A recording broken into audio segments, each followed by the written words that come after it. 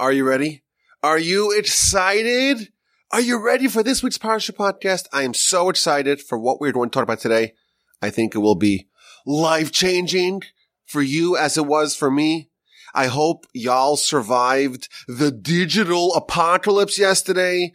I'm sure you heard of this, but Facebook and Instagram and WhatsApp were down for several hours.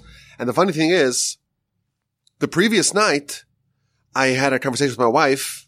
I said, I really want to do a podcast to talk about how destructive social media is. It causes all kinds of social anxiety and mental illness and eating disorders, and it makes you incapable of delayed gratification or of prolonged, concerted thought.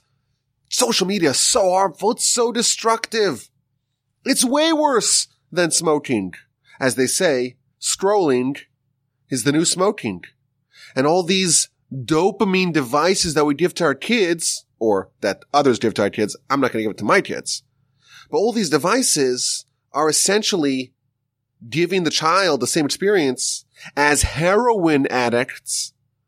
And I really wanted to make a podcast about how terrible it is and to try to urge and coach everyone to try to break our addictions from these apps and these devices. Certainly not to give it to our kids before they are ready for it, before it's too late for them to be unaffected by these evils.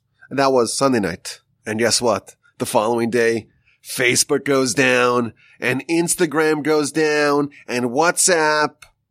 I don't know if I'm going to end up doing a full-length podcast on the ills and the evils of social media, but I figured it's a sign from the Almighty to make a clarion call at the beginning of today's show to urge everyone, delete these foolish apps, delete the digital heroin, get rid of them. But of course, keep the podcasts. That's good for you. Now, speaking of podcasts, I have a new one that I want to recommend to the audience. There's a new podcast coming out this week called 0%. And the premise of this podcast is that Jews make up an infinitesimally small percentage of the world's population, basically 0%, yet our contribution in every area of excellence is enormous. This podcast is going to be hosted by a dear friend of mine, Rabbi Menachem Lehrfeld, and he is extraordinarily talented. And I told him that I get approached very often by people who want to start their own podcast and they want advice, and most of them fizzle out after a couple of episodes because they just don't have the chops. And I told him, I said, Menachem, you have the gifts. You have all the tools you need, and we wish him luck. Give it a listen, 0%. Now, I want to make some amendments to what we talked about last week.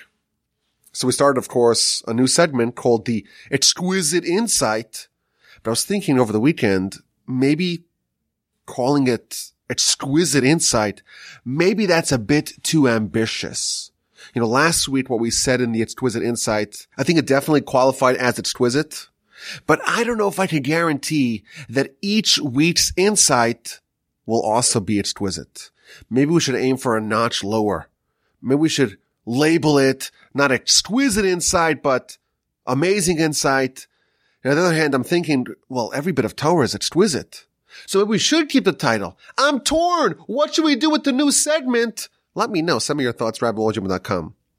Now, regarding the A&Q, I mentioned last week that I'm still persuadable to keep the A&Q. I got some feedback about it, but I didn't get like enough impassioned pleas.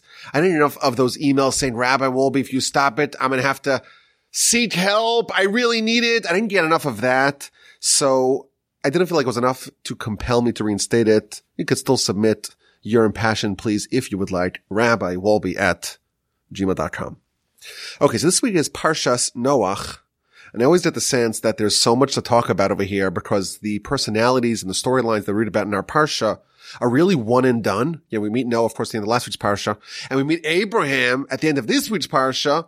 But for the most part, The entire parsha is a self-contained story with self-contained individuals, the protagonists and the antagonists, of course, of our parsha in the flood story, and then later on at the end of the parsha in the Tower of Babel story and the dispersal story. It's almost self-contained, and there's really a lot of liberty, I feel like, every year, a lot of poetic license to say interesting and creative ideas on this parsha.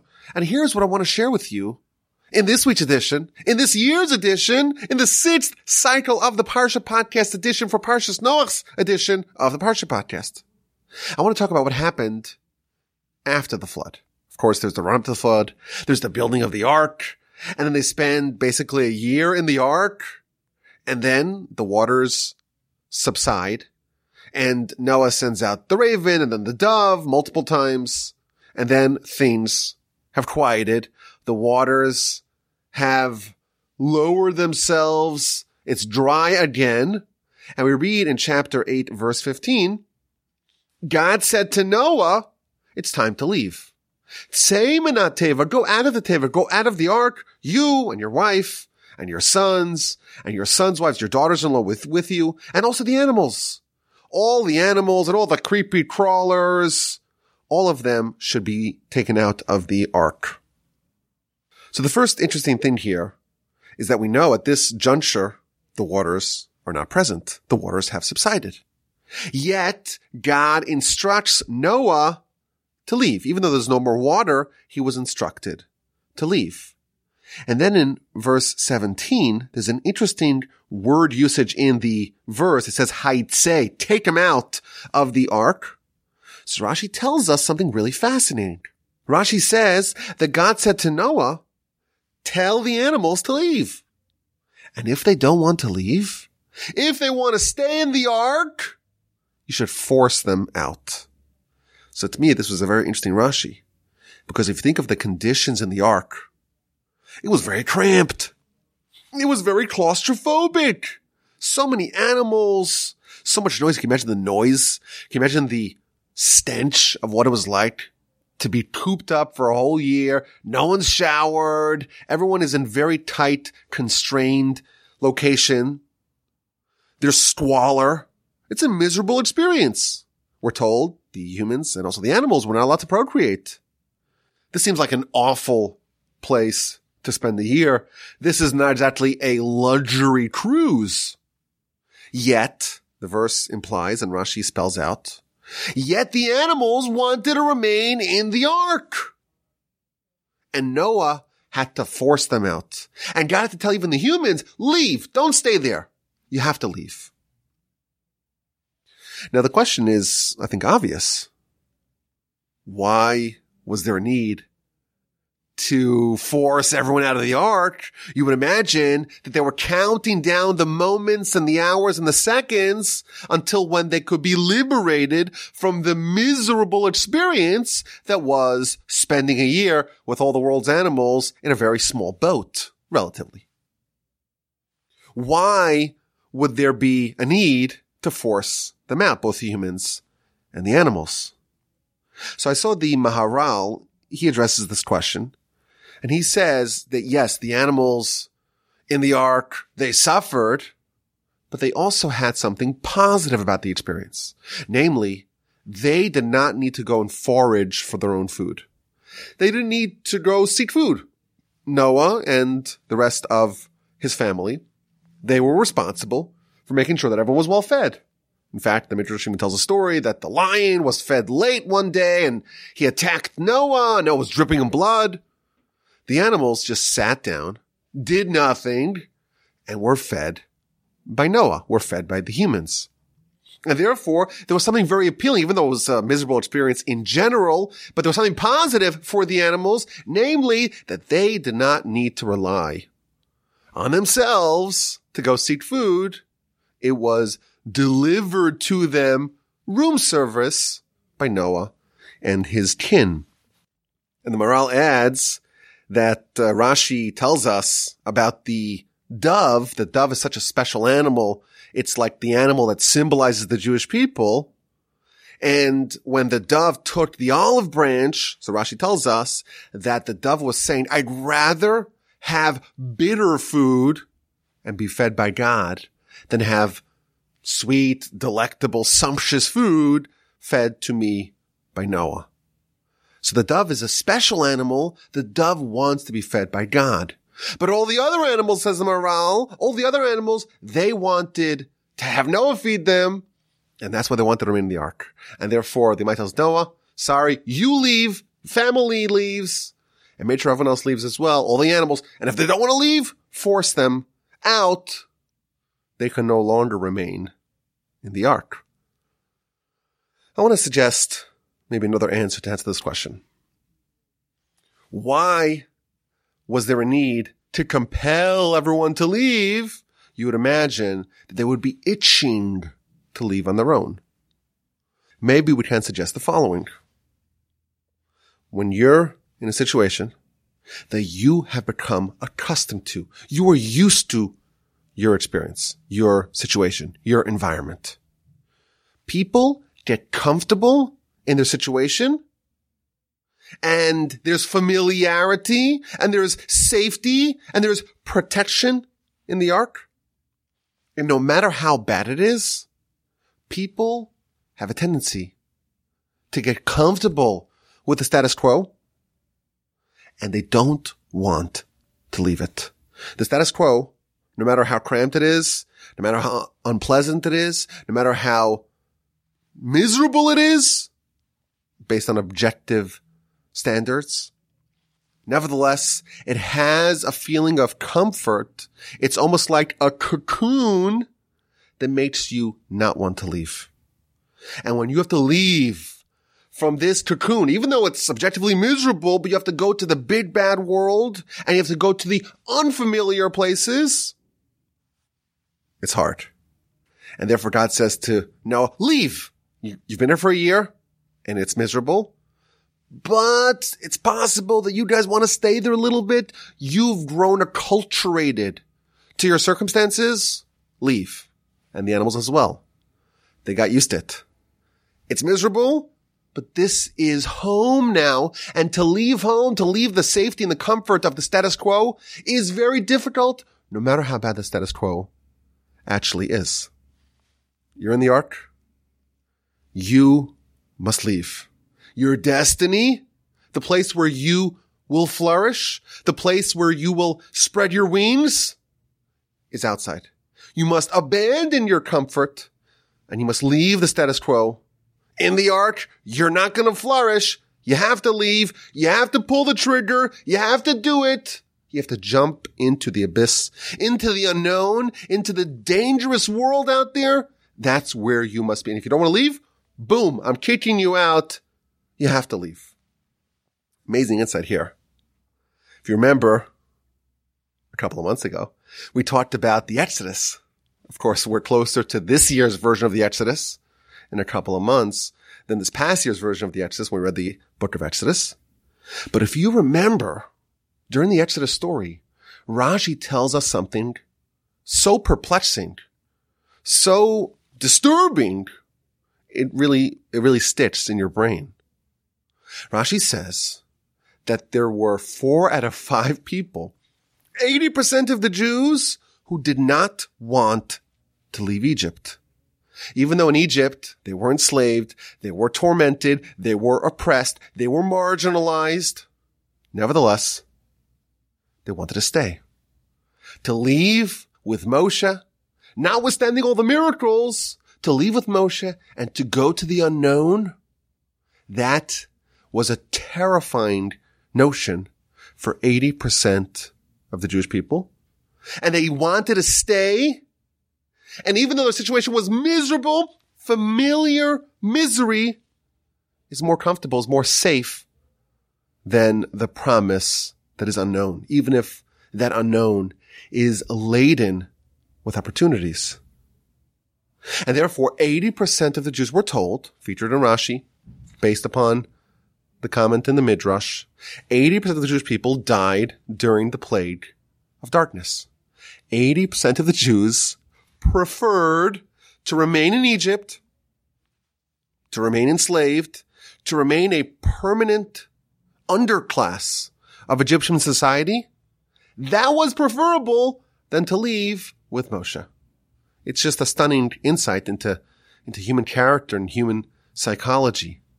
Our current situation, what we're used to, what we're accustomed to, where we feel secure. It could be awful and miserable by any objective standards. It could be enslavement. It could be in this awful ark. So much noise and such an awful smell and such a terrible experience and such a cap, such a limitation in human potential. But nevertheless, the familiar misery, that has something very irresistibly appealing because the unknown is frightening. And only 20% of the Jewish people, only 20% were strong enough, were brave enough, had the courage and the fortitude and maybe even the faith to say, I'm in, I'm pulling the trigger, I'm leaving, I'm going out. And by the way, what happened after they left? So at the very beginning of Parshas Beshalach, it says that the Almighty set the Jewish people on a very long and circuitous route. And the reason why is because he was worried what's going to be if they see conflict, if they go in a very straight, direct route, they'll be more inclined to turn around and go back to Egypt after the Exodus. It's an amazing insight. The 20% of the people who did leave, not the 80% who died in Egypt, the 20% of the people who did leave, that constitutes the Jewish people now at the Exodus. And even with them, there is a threat or there's a concern, a legitimate concern that they will want to turn around and go back, quote unquote, home to the misery, to the enslavement, to the oppression, to the permanent underclass of Egypt, and they might have made a long circuitous route to make that less feasible and desirable. Amazing insight here. That even someone who is brave, who does leave the cocoon, who does leave the ark, who does leave Egypt, they're not secure. And they are very likely, when they see a bump in the road, when they see a little obstacle, when they face some resistance, as they are bound to do, they're very likely to seek the return to safety, to assumed safety and comfort of the previous status quo. And they might have to manipulate the events to ensure that they're locked in. They can't go back. There's no returning. There's no way to undo it. You are stuck. You must leave. The doors of the ark are sealed shut. You can't get back in. There are two things that our sages tell us are as difficult as splitting the sea. And they are, we're told, getting married and making money, making a livelihood, doing business. And of course, the commentaries offer a variety of reasons as to why these two things specifically are as difficult as splitting the sea. One of the suggestions commonly offered to explain this is that the Jewish people splitting the sea, they were surrounded. They were encircled by their enemies. And Nachshon, of course, the head of the tribe of Judah, jumped in, Aaron's brother-in-law. And with the Egyptians bearing down upon us, he had no choice. He went in, and the waters came all the way to his nostrils until they finally split. In these areas, you have to jump in. You have to cross the Rubicon. You have to go in. You want to get married? There's someone that you like. There's someone whose values are your values. You share your values. You're attracted to them. They're a good person. They come from a good family. All the boxes that you need are checked. What are you waiting for? You have to jump in. You have to propose. Don't sit around and wait. We have, again, a tendency to stay where we are, to stay in the ark, to stay in Egypt, to stay on dry land. And in order for this to happen, you have to take the plunge. You have to do it. If you want to make money, you want to do big business, you're going to have to make this kind of choice. There is a certain comfort of being guaranteed a salary. Every 2 weeks, you get the direct deposit in your account. And you know that you're not maximizing all your talents. You know that the Almighty created you to do bigger and better things. But you know what? There's comfort. There's comfort in the ark. ark could be miserable. You hate your boss. You hate your colleagues. You hate your coworkers. Now, of course, I'm just exaggerating this point. We love everyone. We love everyone. But the concept, you're not maximizing the tools, the abilities that the Almighty gave you. You feel like you're underemployed. To change your situation, you're going to have to pull the trigger. You're going to have to do the very uncomfortable, painful, terrifying thing of leaving the ark, of putting in your 2-week notice and pursuing your dream. You have to make the choice to leave the ark. And I think it's a nice framework over here. The Almighty tells Noah, I'm going to help you. Leave! The Almighty didn't wait for them to leave on their own. The Almighty recognizes that this is a challenge. Humans, again, we have a tendency to grow accustomed to our situation. No matter how bad it is, it's still home. It's still comfortable. It's still where I feel secure. Says the Almighty, leave. You must leave. Oh, and the animals, they also have to leave. And if they don't want to leave, boot them out. Kick them out. Force them out. Make the animals leave. If they don't want to, they must be forced. And I was thinking that this idea really appears all over the Torah. Every single one of the heroes of the Torah is forced out of their comfort zone and is propelled by the Almighty to a circumstance that they themselves, these people themselves, would not have chosen. But that is how the Almighty creates a situation, a circumstance, positions these people to accomplish great things. You know, Adam, of course, is booted from the garden. He's very distressed. He desperately seeks a portal to get back in, but God shoves him out. He has to leave the comfort of the garden. He has to get to work. Abraham, of course, beginning of next week's parasha, is told, Lech lecha, leave. Leave your comfort zone. Leave your homeland. Leave the house of your father. It's time for you to become great. The Almighty is constantly manipulating and forcing people out of their comfort zone into the opportunity zone. Jacob is sent fleeing. You'd imagine that he was very distressed, had to leave his family, had to run away from Israel, land of Canaan, but ultimately he ends up with a whole tribe, actually 12 tribes, and lots of wealth. Given the choice, you'd imagine Joseph would remain with his family, never be sold as a slave, but they might have had different plans for him. When it's all said and done, Joseph is viceroy of Egypt. Moshe is forced, of course, to flee Egypt and to go to the great unknown. There was this pattern again and again, and it's happening here immediately after the flood. The world has been cleansed. It's been removed of all the contaminants. And now the Almighty is saying, I want to position people to flourish. You're in the ark. You're comfortable in the ark. It's time to leave. Force them out if they don't want to go. It's time to go become great. And I'm thinking that if you look at the whole story after the exodus from the ark, the Almighty is setting up humanity for success. So we read, for example, that Noah builds an altar and offers sacrifices, and God smells the sacrifices, and God says to his heart, oh, I'm not going to curse humanity again. And they are going to have the 6 different seasons of seeds, of planting, of harvest, of cold, of heat, of summer and winter. This is verse 22 of chapter 8. And Rashi tells us there's going to be 6 seasons. I assume he wasn't referring to Houston, Texas. I was told when I got here, there's only 2 seasons in Houston, Texas. It's either summer or August, which is kind of an inside joke here, but actually not today. Today, there's some gorgeous weather this week.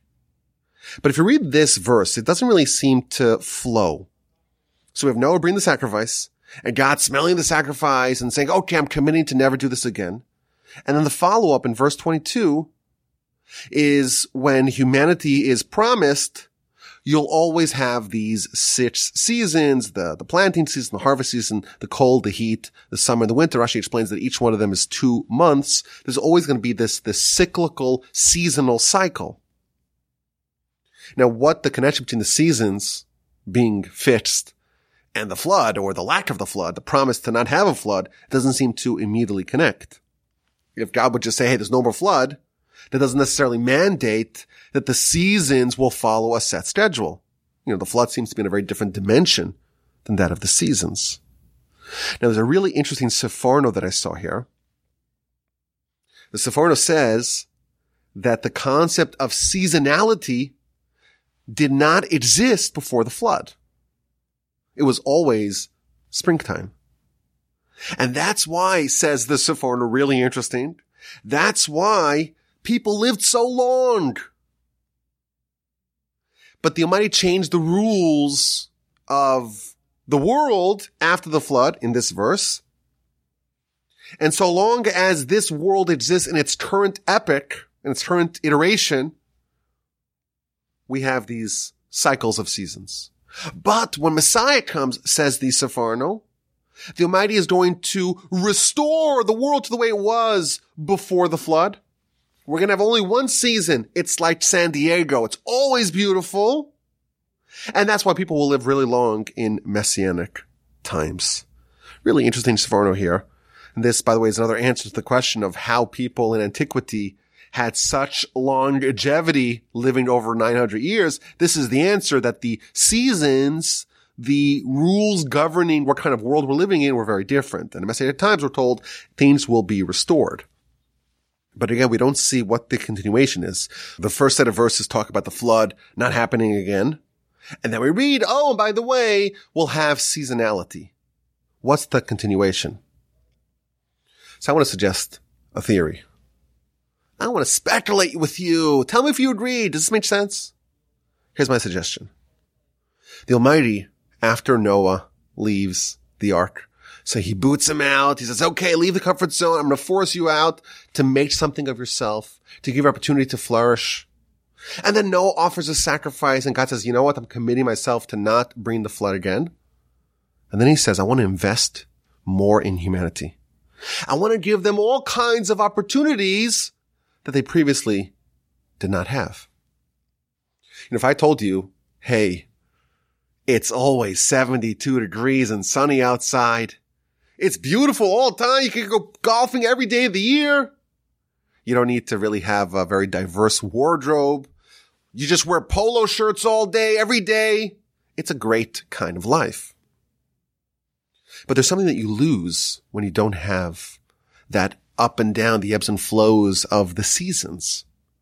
And that is, you don't have that feeling of opportunity and renewal that comes with the changing of the seasons. Now it's fall time, it's autumn. And I remember growing up in the Northeast, all the leaves are changing colors, and you have that crisp wind, and it's, pumpkin spice season. Oh, it's football season. And there's something really nostalgic and exciting about the new season that is emerging. And of course, we have like a Jewish version of this. Oh, it's Hanukkah time. We're going to light the menorah, and you're really ready for it. And you want to eat those latkes and the donuts. And then comes Pesach time, and you're really excited for the first matzah crunch. After 7 days of eating it, maybe you can move on to bread and other things. But the beginning of it, it's always exciting. And then we have, of course, Rosh Hashanah Yom Kippur. You're really ready for that. There is something that is transformational about the fact that we are given seasonality. We are given a cyclical, seasonal calendar cycle that always gives us an opportunity for renewal, for freshness.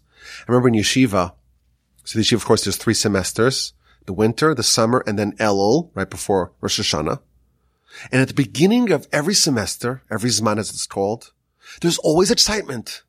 It's a new start. It's a new opportunity. It's a new beginning. You know what? Maybe you had a rough semester last time, but so what? It's a new start. We get to start anew. It's fresh. Maybe you get a new Chavrusa. It's a new book of Talmud. And maybe things weren't that great last semester, but so what? You have an opportunity to start from scratch. I think the Almighty, after the flood, He's trying to help us. So He's nudging us out of our comfort zone into the opportunity zone. He's telling us that your current situation where you're comfortable in, it might not be ideal. Try to push yourself maybe to be slightly uncomfortable. Do a smidgen past what you can comfortably do. Ease yourself into greatness. Then he gives us this cyclical, seasonal cycle. There's always new opportunity. Now we're starting a new cycle of the Parsha. We're reading the Parsha, and it's fresh, it's exciting. Maybe we dropped off a little bit last year, but so what? There's boundless opportunity. And the Almighty is going to set up the calendar that every 2 months you have a fresh start.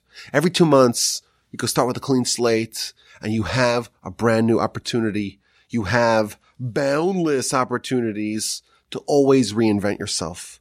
I'm thinking this year is a leap year in the Jewish calendar, which means we have a double Adar, an extra month.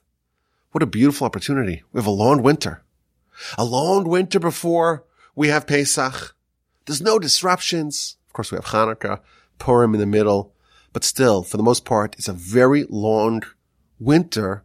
And I always get the sense, whenever there's an extra month, you really have an opportunity to completely transform your spiritual self in one season, in one semester, in one winter. If you dedicate yourself, if you commit yourself to say, okay, I'm taking this opportunity, this new opportunity. It's a brand new season. It's a new semester in the yeshiva.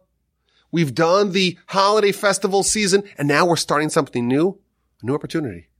Before the flood, it was always the same. It was always the same, which is great, but you miss out on this new opportunity. And the Almighty says, I'm not going to have the flood.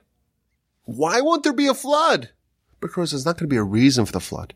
People won't fall in to a pattern that they can't get out of. They won't be in a quagmire that they cannot extricate themselves from. Why? Because I'm going to give them seasons. And every season marks a new opportunity, a new, fresh beginning. Okay, let's get this week's exquisite insight. It's still called an exquisite insight. I still think actually that this week's version of it can still legitimately be called exquisite. You tell me if you agree. Send me email rabbijoe.com. And let's go back to verse 20 of chapter 8. It's talking about the sacrifice that Noah brought after he emerged from the ark. He builds an altar, and he brings from the kosher animals sacrifices. And then in verse 21, God smells it.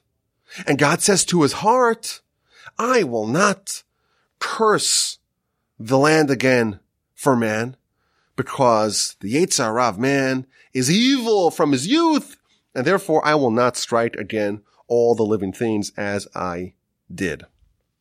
So first of all, the Ramban here, he jumps on the verse saying that God spoke to his heart. Of course, God has no heart. That's a corporeal thing. This is another example of the verse anthropomorphizing God. So it's saying something, and the way we process it is God spoke to his heart. So what does that mean, says the Ramban? When it says that God spoke to his heart, it means that God made a decision that he did not reveal at the time of that decision. So there was no prophet at the time that God told this to. Only later on, when God commanded Moshe to write the whole Torah, only then was it revealed that the bringing of the sacrifices that Noah did after the exodus from the ark, only centuries after the event actually happened, only then was it revealed that this prompted God, so to speak, to not, or to commit himself to not ever strike all of humanity again. So first of all, I think there's an amazing insight. We'll call this exquisite insight number 1.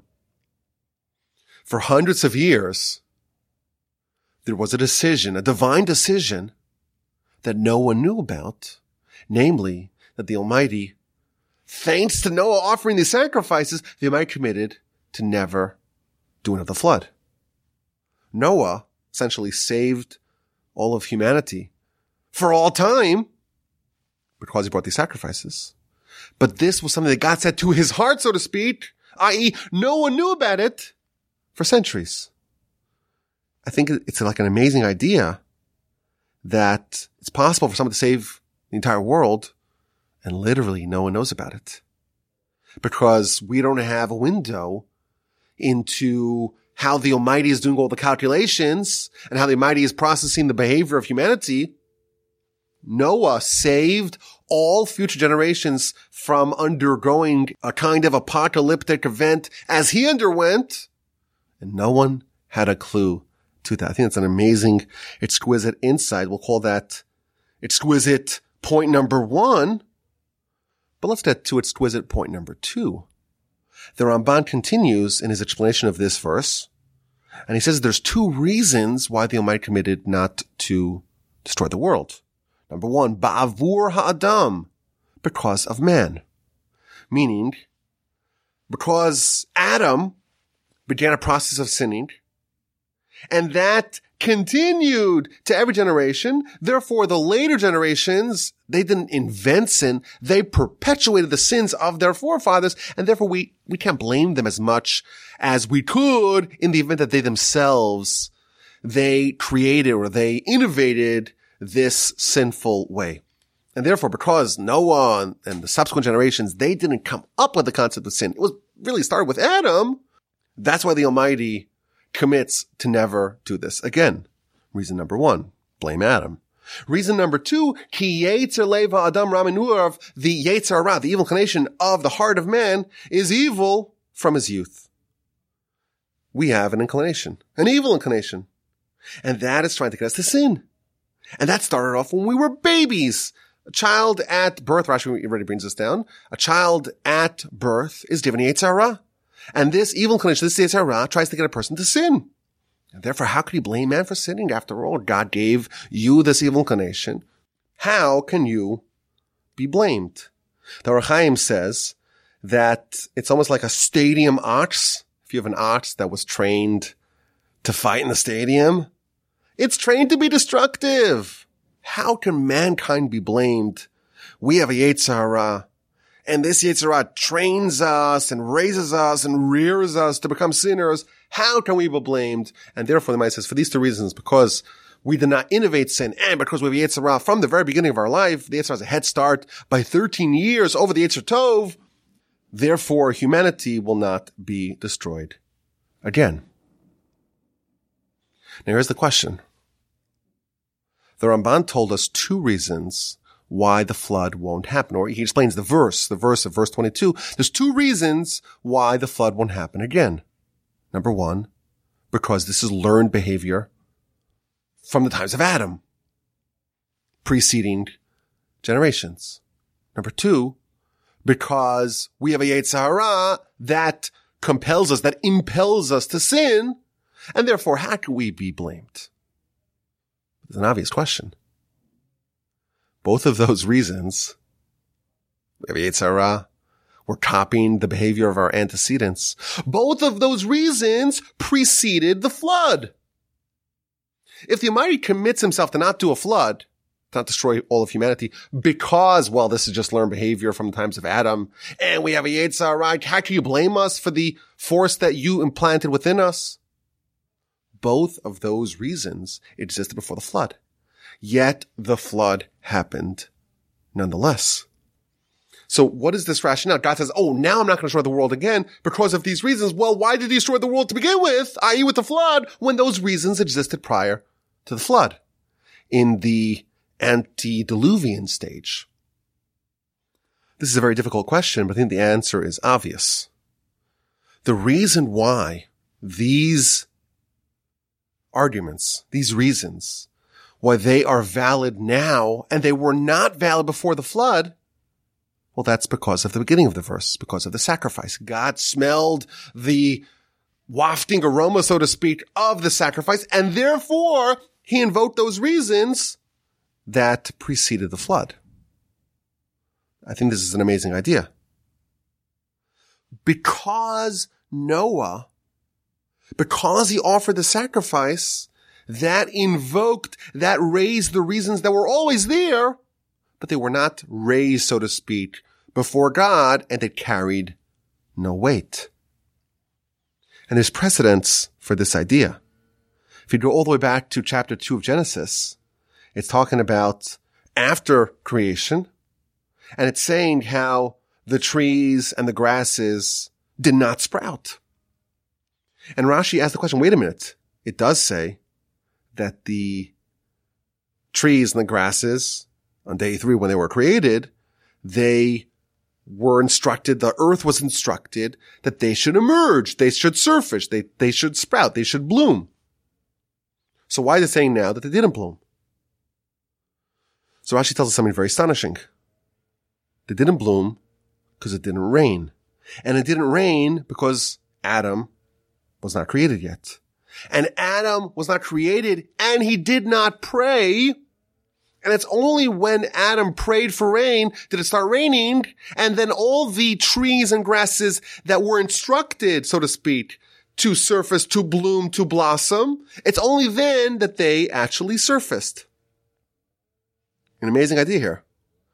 The trees and the grasses were all like waiting in the tunnel to emerge. They had all the instructions, so to speak, to emerge, but absent prayer, they didn't. And we know that sacrifice and prayer are interchangeable principles philosophically. When you pray or you bring a sacrifice, you're invoking, you're actualizing, you're bringing out the potential that was always there. You're making that surface. The arguments of, oh, well, how could you blame us for our sins? We just followed the ways of our antecedents since the times of Adam. How could you blame us? We have a Yetzer Hara. Those arguments were always present. But there was no prayer. There was no sacrifice before the flood. And therefore, those arguments were like the grasses. They were like the trees and the shrubs before the rain and before the prayer for rain. Everything is in place, but it wasn't activated. It wasn't actualized. It wasn't brought to the surface. There's an astonishing takeaway from this. What would have happened had someone prayed / offered a sacrifice before the flood? Well, according to this, the flood would not have happened. Because via prayer, via offering a sacrifice, had Noah brought a sacrifice before the flood, then God would have said, he would have smelled, so to speak, the aroma of the sacrifice, and would have said, how could I destroy the world? They're just copying the ways of their forebearers since the times of Adam, and the Yetzer Hara they have within them has been trying to get them to sin since they were babies. How could I blame them? The same arguments that ultimately ensured that a second flood will not happen could have prevented the first flood from happening. If only it was actually invoked.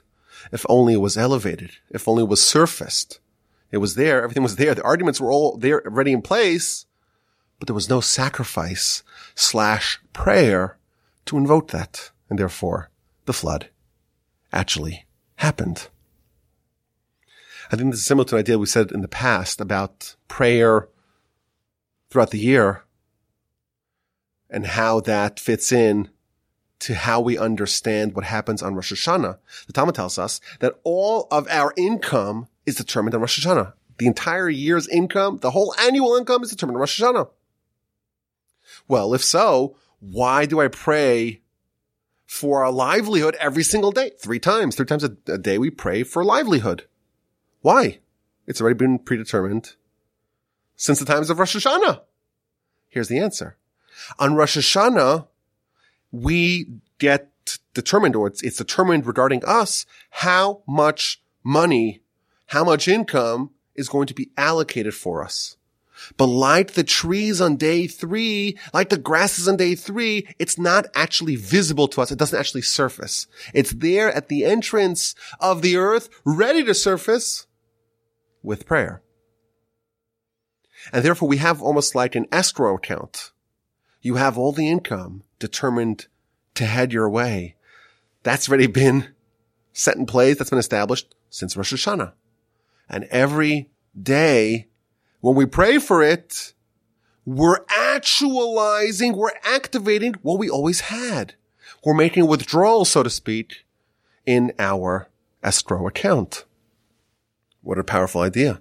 Exquisite insight number 2. All the ingredients were in place for the flood to have been forestalled before it even happened. If only someone brought a sacrifice if only someone prayed. Who knows how many tragedies, how many disasters have been avoided only because people did pray. And who knows how many could have been sidestepped, could have been avoided had someone prayed, had someone offered a sacrifice. What a powerful idea. Definitely one that qualifies as exquisite. I hope you enjoyed this podcast as much as I did. If you did, send me an email. If you didn't, send me an email as well. RabbiWolbe@gmail.com. Have an amazing rest of your week. Have a fabulous and splendid and stupendous and wonderful Shabbos upcoming. And please God, we will talk again next week.